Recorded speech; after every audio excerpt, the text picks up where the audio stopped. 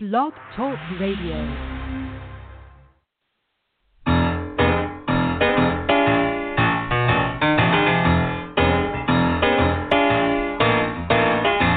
You're listening to The Catch with John Fisher on Blog Talk Radio, connecting life to faith. The world is trying to get it together, trying to help their fellow man, hoping we can make it better.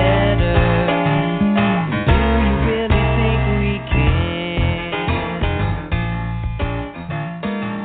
Oh, my. Well, it's another Tuesday night, and welcome to Blog Talk Radio. The world is definitely trying to get it together, and actually it feels more like it's flying apart right now, especially last week with all the happenings that have gone down lately with, police shootings and then the shootings in Dallas. We have this racist, ugly thing has risen its head one more time, and we think we keep getting this, and we never do. It keeps showing up again, and so of course it's been headlines in the news for a number of days now, and so our guest tonight is back, and we've had him a couple times already, but I just thought of this guest because I know he's had some very practical experience working in his particular community, trying to piece together blacks and whites and Hispanics and many different races and cultures. Wayne has ended up having at his doorstep, which oddly enough, in a little town like Modesto, California, is where all this has taken place. But Wayne has learned some lessons that I hope that he's going to share some of that with us. I know he's not an expert, but he has experience, and I think probably one of the most important things about Wayne that I think gives him a right to speak to this issue today is that he was awarded the Martin Luther King Jr. Award, the only white person to be given that award. And I looked at some of the videos of the event where he was presented this award, and it was very obvious there was a lot of love coming his way from the black community in this area. So I can tell you, Wayne's done some magic somehow. I know he won't claim any of it. He'll say it's the Lord, but maybe he can help to maybe give us some ways to repair this obvious damage that's been done. So Wayne Bridegroom, our guest, pastor in Modesto, California. Wayne, welcome. Thank you so much, John. It's good to be back. Always wonderful to hear your voice, and I try to listen to your program on Tuesday evenings as often as possible. That's great. Well, it's just beginning to be a lot of fun for me. I just really love sharing people with our audience, and most of the people are special people in my life too, personally. Of course, a lot of you may not know this, but Wayne was one of my roommates in college. We were actually suite mates together. When you say suite, there were four of us that shared 2 rooms and a bathroom in the middle, and Wayne was across the bathroom. So we had some great times together, and little would I think that we would be talking today on Blog Talk Radio about racism in America. That's That's pretty surprising, isn't it? Yeah, it is. Well, God is good, and you know He's full of surprises. So we have to be willing to go with the flow. Yep. So, you know, Wayne? What is all this week telling us? What is this week telling us about racism in this country? Well, I think you already said it, John, and that is, you know, it's always been there. It's just rearing up its ugly head again.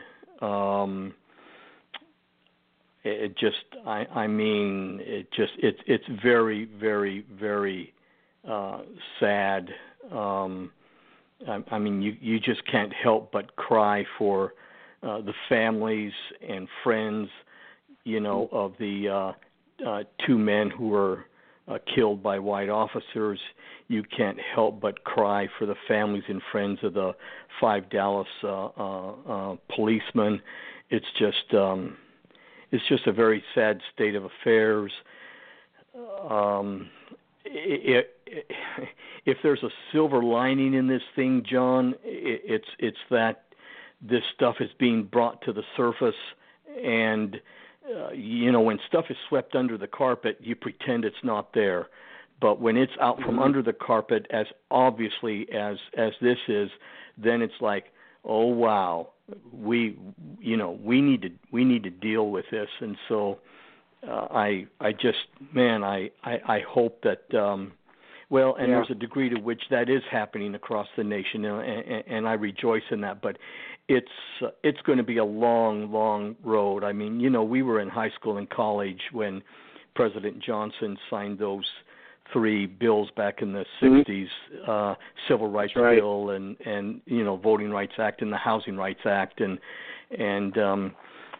things have improved since then. But the racism is still there, and it's sad, and there are a lot of reasons for it, frankly. Yeah, is it? It's probably always going to be there in some form, isn't it, Wayne?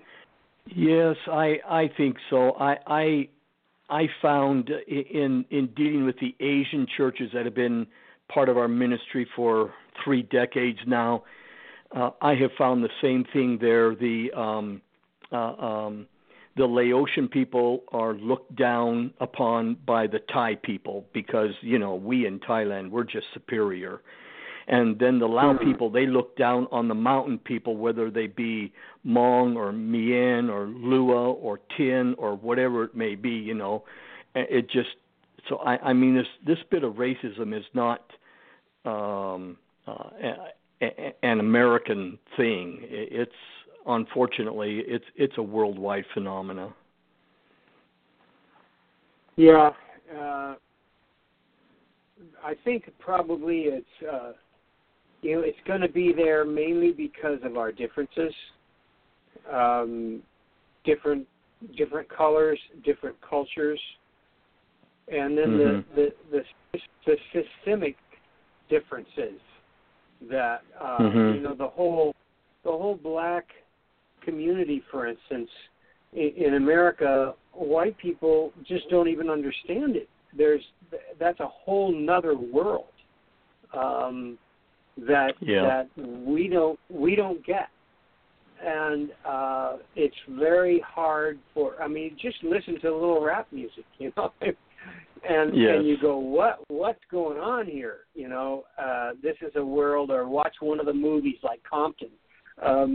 You find out it might as well be another culture a world away because it's so different.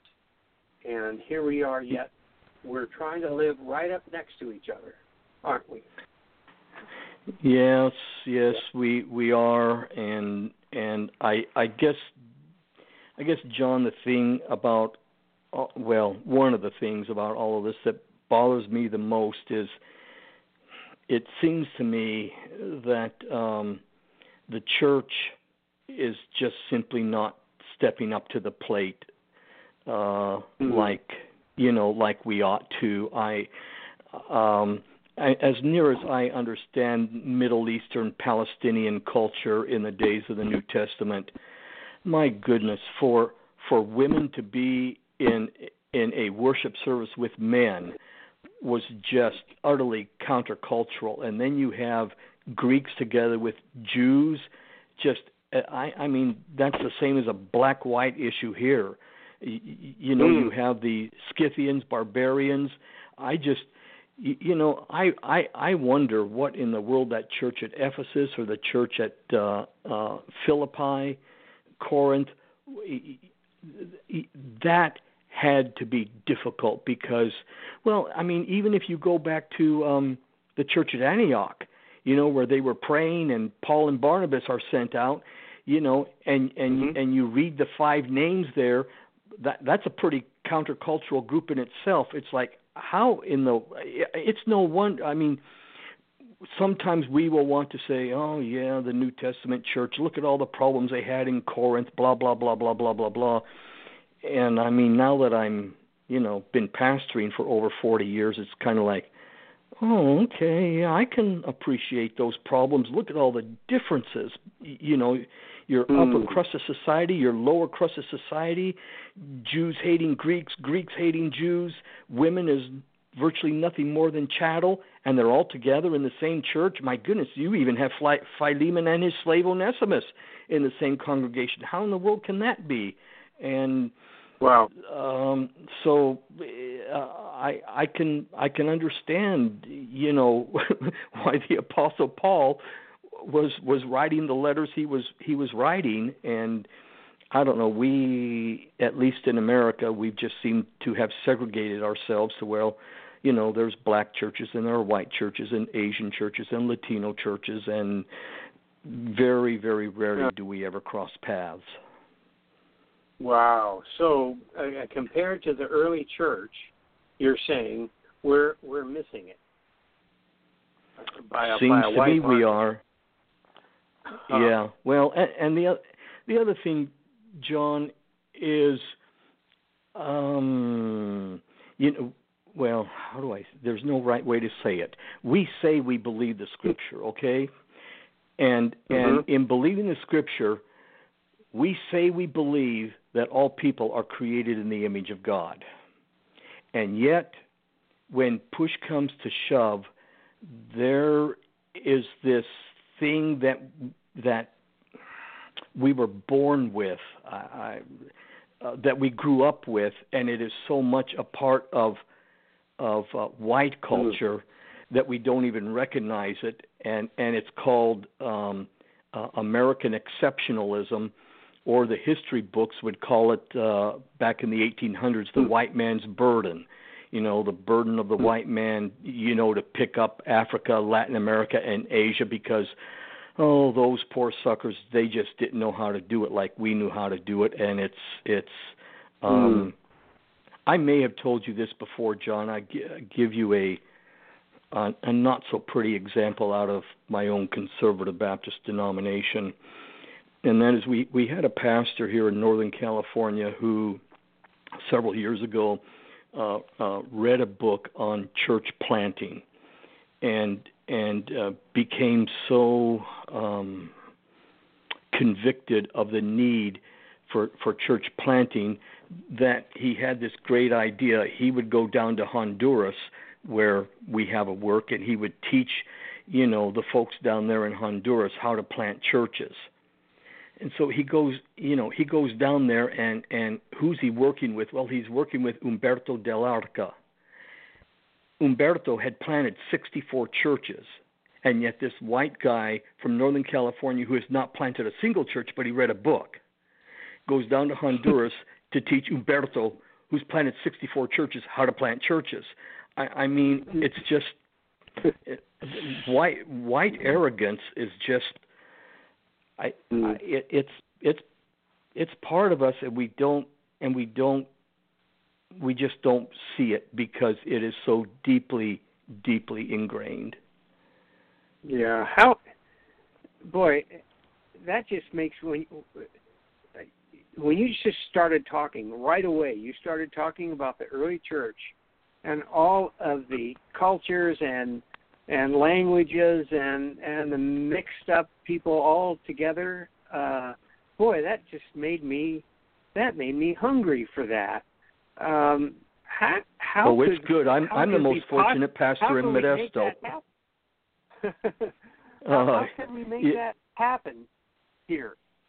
You know, in 2016 in America. Very deliberately and very deliberately and very slowly. You just, John, the only reason I have been able to do that is because I really don't know. 35 years ago, Central Baptist made a decision that we were not going to leave the neighborhood. The neighborhood was changing from blue-collar white to a multinational, multilinguistic neighborhood. And we just, all but there's only one other basically white church left on our side of the tracks. All the rest have left. And we just made a decision we were going to stay. And when you make a decision, you're going to stay. You're forced to deal with the situation, I guess, is one way of looking at it. The other way of looking at it is you're blessed to be able to be in that kind of a setting, and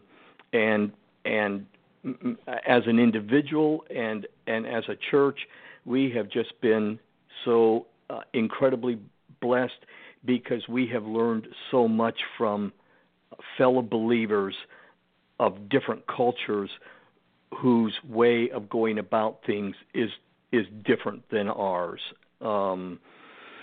Just an example with the Hmong folks that we worship with. They're a much larger congregation than we are, but you know what?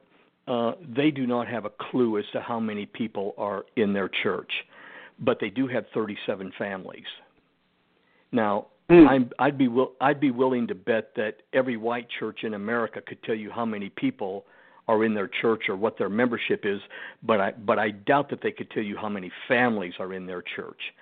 It's just a different way of looking at things, and boy, oh boy, do they ever know how to throw parties when their elderly people turn 80. And then my wife and I were just at one maybe 4 months ago when one of the gentlemen turned 90, and they honor their elderly, and unfortunately we Americans we don't honor our elderly very well. We honor the youth, and so there's just it, but I don't know. It's different, but man, it's lovely, and I just never would have caught on had I not been in the circumstances that I'm in. So for other pastors to do it who are already on quote unquote the good side of the tracks, it's very, very difficult because number one, the truth of the matter is, they don't have a clue about black culture or Latino culture or Asian culture. Maybe a little bit about Latino because they love tacos and burritos, okay, but it really doesn't go much deeper than that. And the neighbors that they may have that are people of color are those who are very middle class, and if I can put it this way, they're just not so very much black, or they're not so very much Asian, or they're not so very much Latino anymore. They're more white. In many ways, they do things quote like white people do things, and I'm just not too sure that that's the Jesus style. God is so big that I think He revels in all the different worship styles, there are. And so for the pastors that are, quote, in the suburbs, in the quote unquote good locations, it's a much tougher road to hoe than what I had. Because I just, when 1980 hit, boy, we were inundated with Southeast Asian refugees, and then lately we've been inundated with Latino people, and now the African American people that lived on the north side of Paradise Road, and that is the Paradise Road of the old movie American Graffiti fame.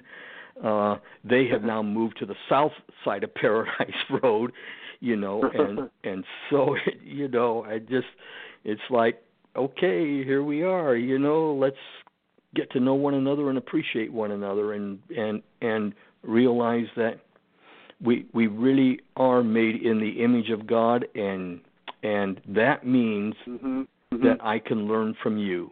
That means that I'm not better than you. That means that let's put our hand to the plow together. Okay. And let me tell you, John, here's another story here's another story that illustrates it. When the Laotian Church came to us in, when was that? 1983. No, 84, September of 84. The reason they came is because they had been kicked out of one church that they were in here in Modesto, basically due to cultural misunderstandings. And so they were then meeting at one of the parks, and the pastor went to two other churches in town here and was told, yes, we would be glad to have you, but you've got to work under us. You've got to do things the way we tell you to do them. Well, come on, man. Their pastor was a Southern Baptist trained evangelist. It's not as if this guy was a dummy, he was not a biblical dummy. He was, and he was a born leader. But I mean, it was again this American, this white sense of superiority. You've got to submit to us and do things our way. And by the time he came, to us, after talking to Montien for a while, I just said, well, look, I tell you what, we're a conservative Baptist church. You're a Southern Baptist church, and I realize there are some small differences there, but I don't care about that. As long as you preach Jesus, I'm happy. Just preach Jesus, and we're going to do fine.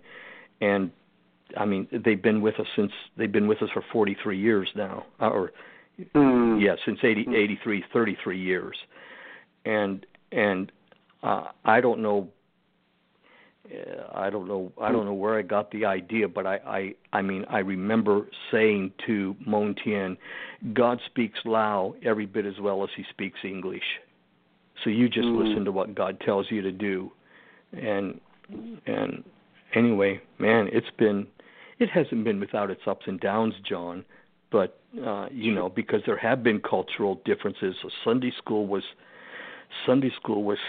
oh man, it was so difficult for years because they did not have any Sunday school teachers. And so their children who spoke English because they were in grammar school,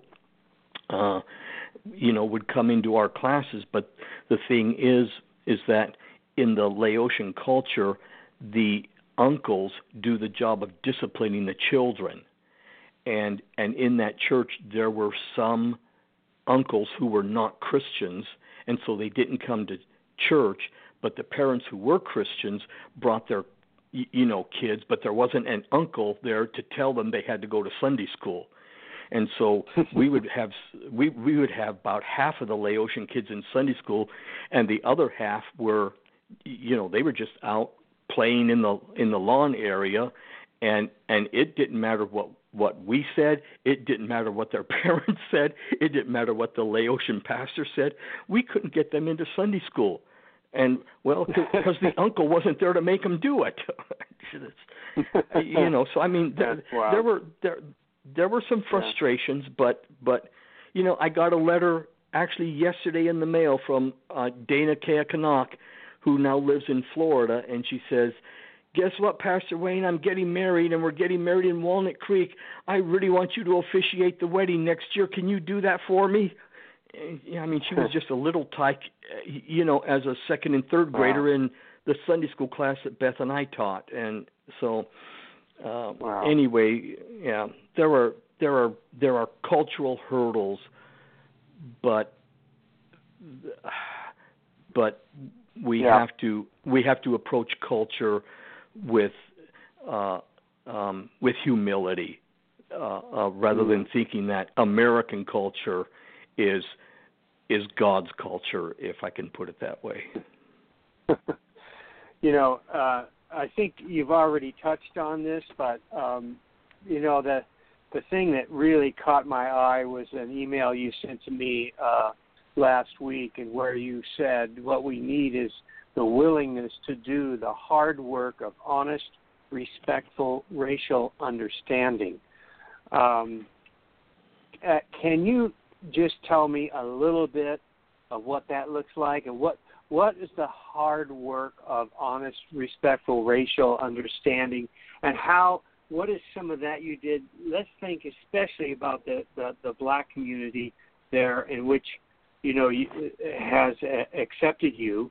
What are some of the hard work you had to do there? The first thing is we stayed. Okay. I don't know how else to put it. I mean, you and I were in high school and college in the 60s, and that was the time when it started in the 50s, of course, but when white folks were moving out of downtowns out to the suburbs and so on and so forth, because black people were moving in and property values were going down and the story went. But a lot of the reason that I and our church has the respect it does from the black community is just simply because we have stayed, and that I can't even begin to tell you, but that speaks volumes. It just speaks volumes to African American people. And then the other thing, frankly, is I have looked at my black brothers and sisters in the same way that I have the Asians, and that is that I'm no better than you. We are together in this. You are every bit as good, every bit as knowledgeable, every bit as wise as I will ever be. As human beings, we know it doesn't have to be said. We know when someone is looking down their nose at us, and I have just worked really, really hard at not doing that with my black brothers and sisters. And man, I've got to tell you, I was at the Modesto clergy gathering today, which is a group of clergy that meet with the police chief once a month, because we don't want what blew up in Ferguson, Missouri. We don't want that to happen here in Modesto. And it would have been nice if you could have been a fly on the wall, John, as we were going around with the police chief talking about national events, and to hear the wisdom of these black pastors in regard to the national situation in light of scriptural teaching. I mean these guys are good. They're good.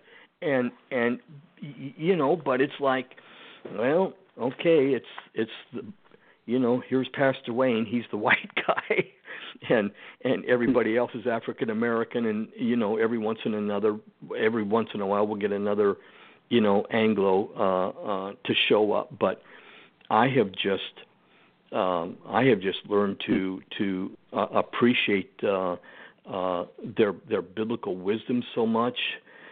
And I think another thing is to some degree, I know their stories, and several of them have faced police brutality, and to see that the way that they honestly struggle with forgiveness, and then sometimes when it gets to be too much, you can see that anger begin to well up in them, but you can also see the grace of God welling up in them in terms of, okay, I've got to give this over to God again, kind of a thing.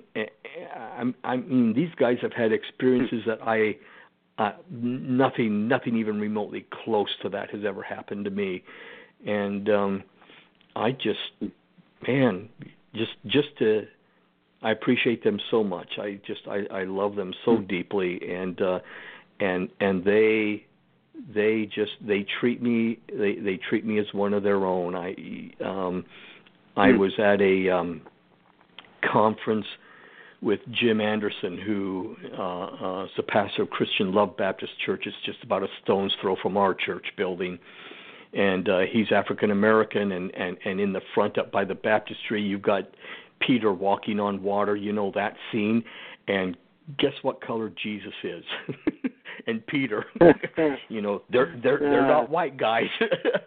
Anyway, I was in Halifax, Nova Scotia with Jim here a couple of years ago, and we were there on a Sunday and went to a black church, and then afterwards went out to lunch with one of the members there, and as we were talking, Jim wanted to know about the issue of race in Canada, and it was real interesting.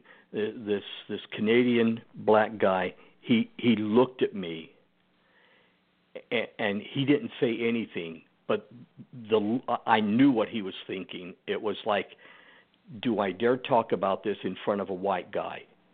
And Jim said, no, it's okay. He understands. He's one of us. And so, then this guy went on to talk about the largest non-nuclear explosion of the 20th century that happened in Halifax Harbor, and it's too long of a story to tell here, but just the way blacks in Canada were treated, it's a horrid, it's a shameful story. But anyway, it was like, Jim Anderson stood up for me. It's like, I'm a white guy, but we can do black talk, if you want to put it that way, in front of this white guy, because he's not going to condemn you.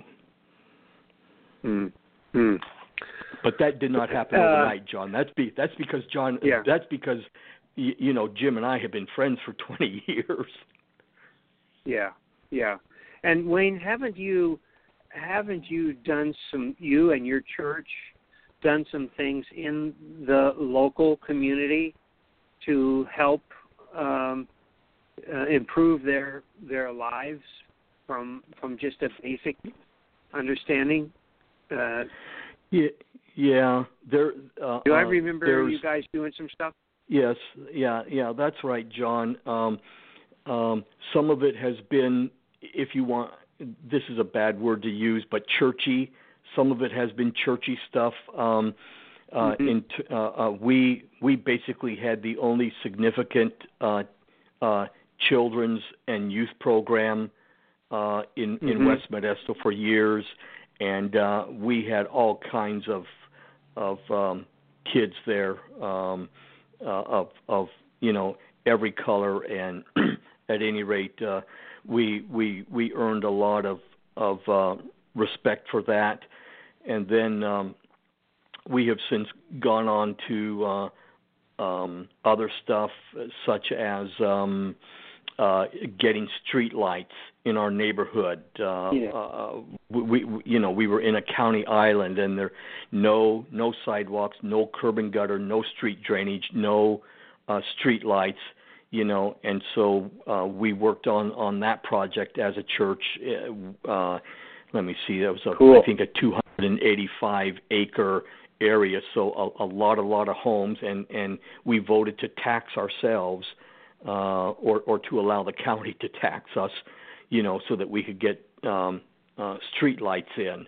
and it's going slow. But right now we're doing the same thing with self-help enterprises to try to get curb and gutter and street drainage in. So I mean it's not typical church stuff, but it's where my people live, and right.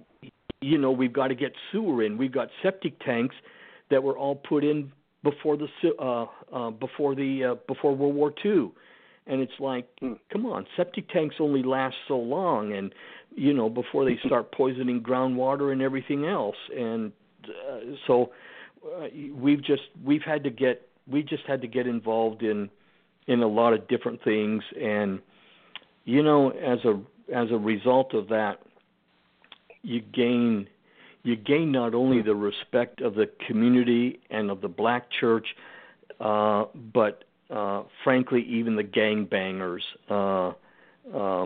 Probably about a year ago, we have a basketball thing in our parking lot, and the Hmong people called me on a Sunday afternoon. They were leaving, and there were four black men playing basketball in our parking lot, and it's like, don't worry about it. I'll come down there and talk to them. So anyway, Beth and I went down there and talked to them, and man, one of them started mouthing off at me, and there was another guy who was the leader of the group who said, "Shut up! Don't you know what this church does in the neighborhood here?"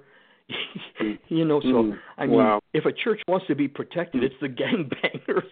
It's because they were part of the Roselawn, what do they call it? 100 block Roselawn. It's part of a Norteño gang, and I mean, we literally have not had graffiti problems because even the gangbangers, they want good for their little brothers and sisters, and when the church is involved in the lives of kids and young people and involved in the needs of the neighborhood, man, if you want church protection, just ask the gangbangers. They'll protect the church. Wow, that's cool. Well, gosh, our time we've actually gone a little over time, but really, this is so great.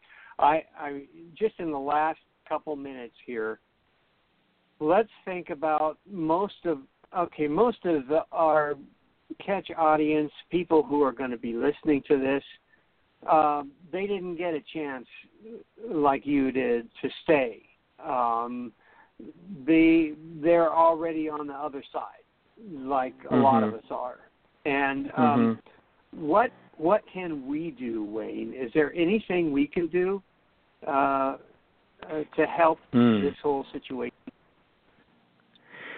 Well, I mean, the first answer, obviously, is we need to pray, okay, and certainly be praying for the families and friends of all those involved in the shootings last week.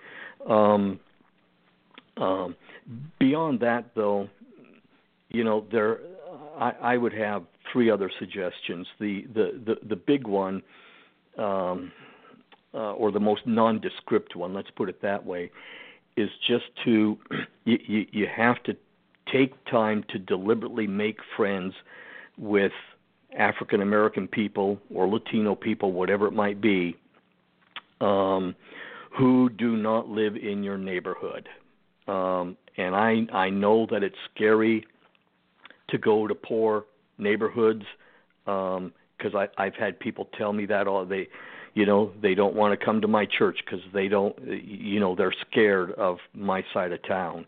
But there are places, probably starting with the schools, that one can begin to make friendships. And I'm not talking about, let's go out to lunch together. I mean, I've been in this thing for 43 years, so I'm talking about a long haul kind of a thing. I think another thing, John, is there's this Black Lives Matter movement across America, and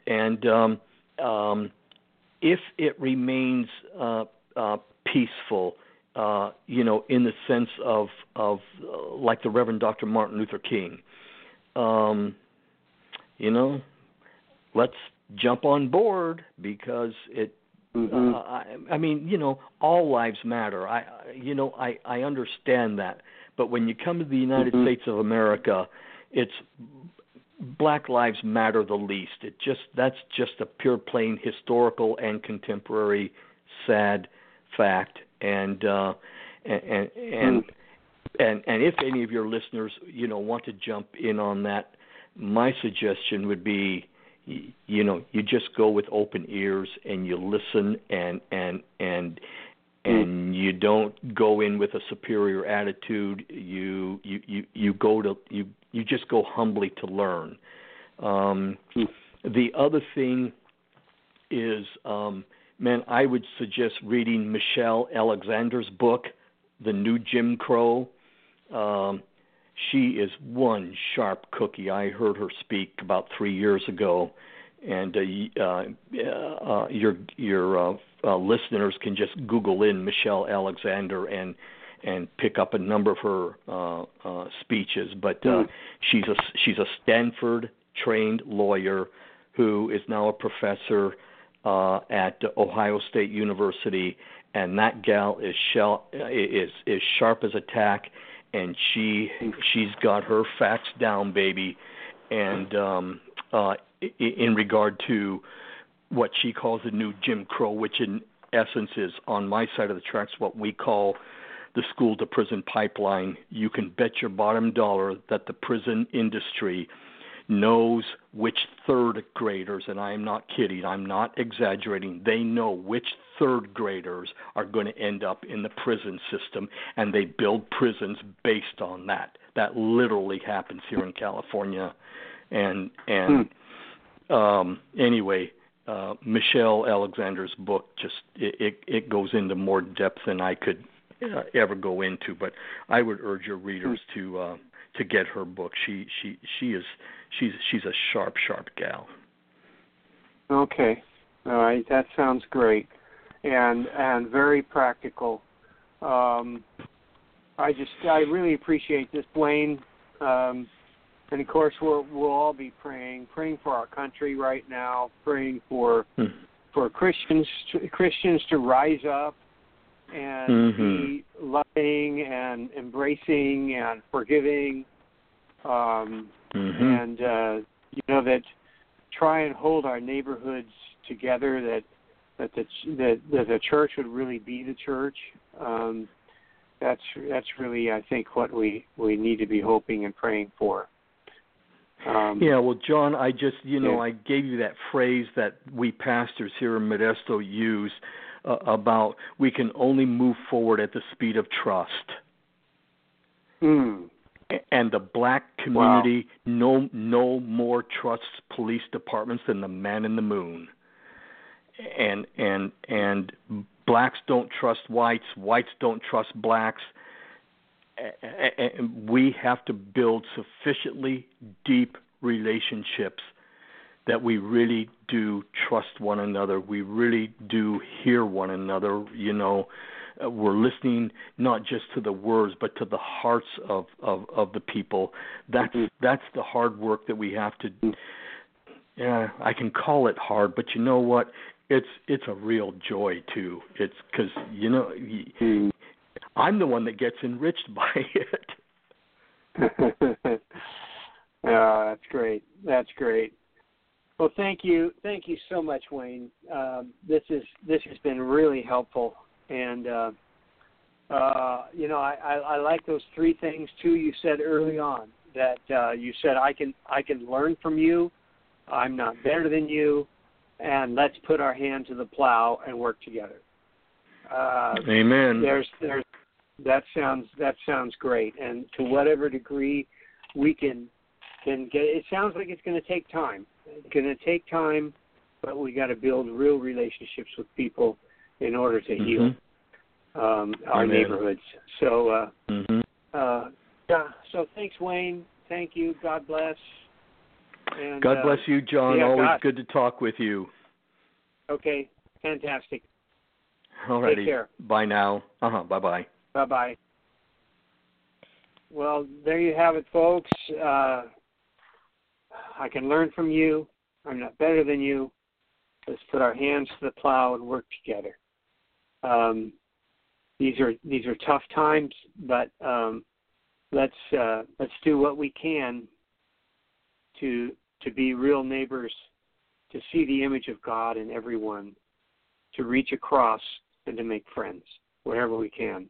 That seems like the message that's coming out here. So, yeah. So, God bless. Thank you. Thank Wayne. Thank you for listening. Keep praying for our country and for our church. Amen. Take care.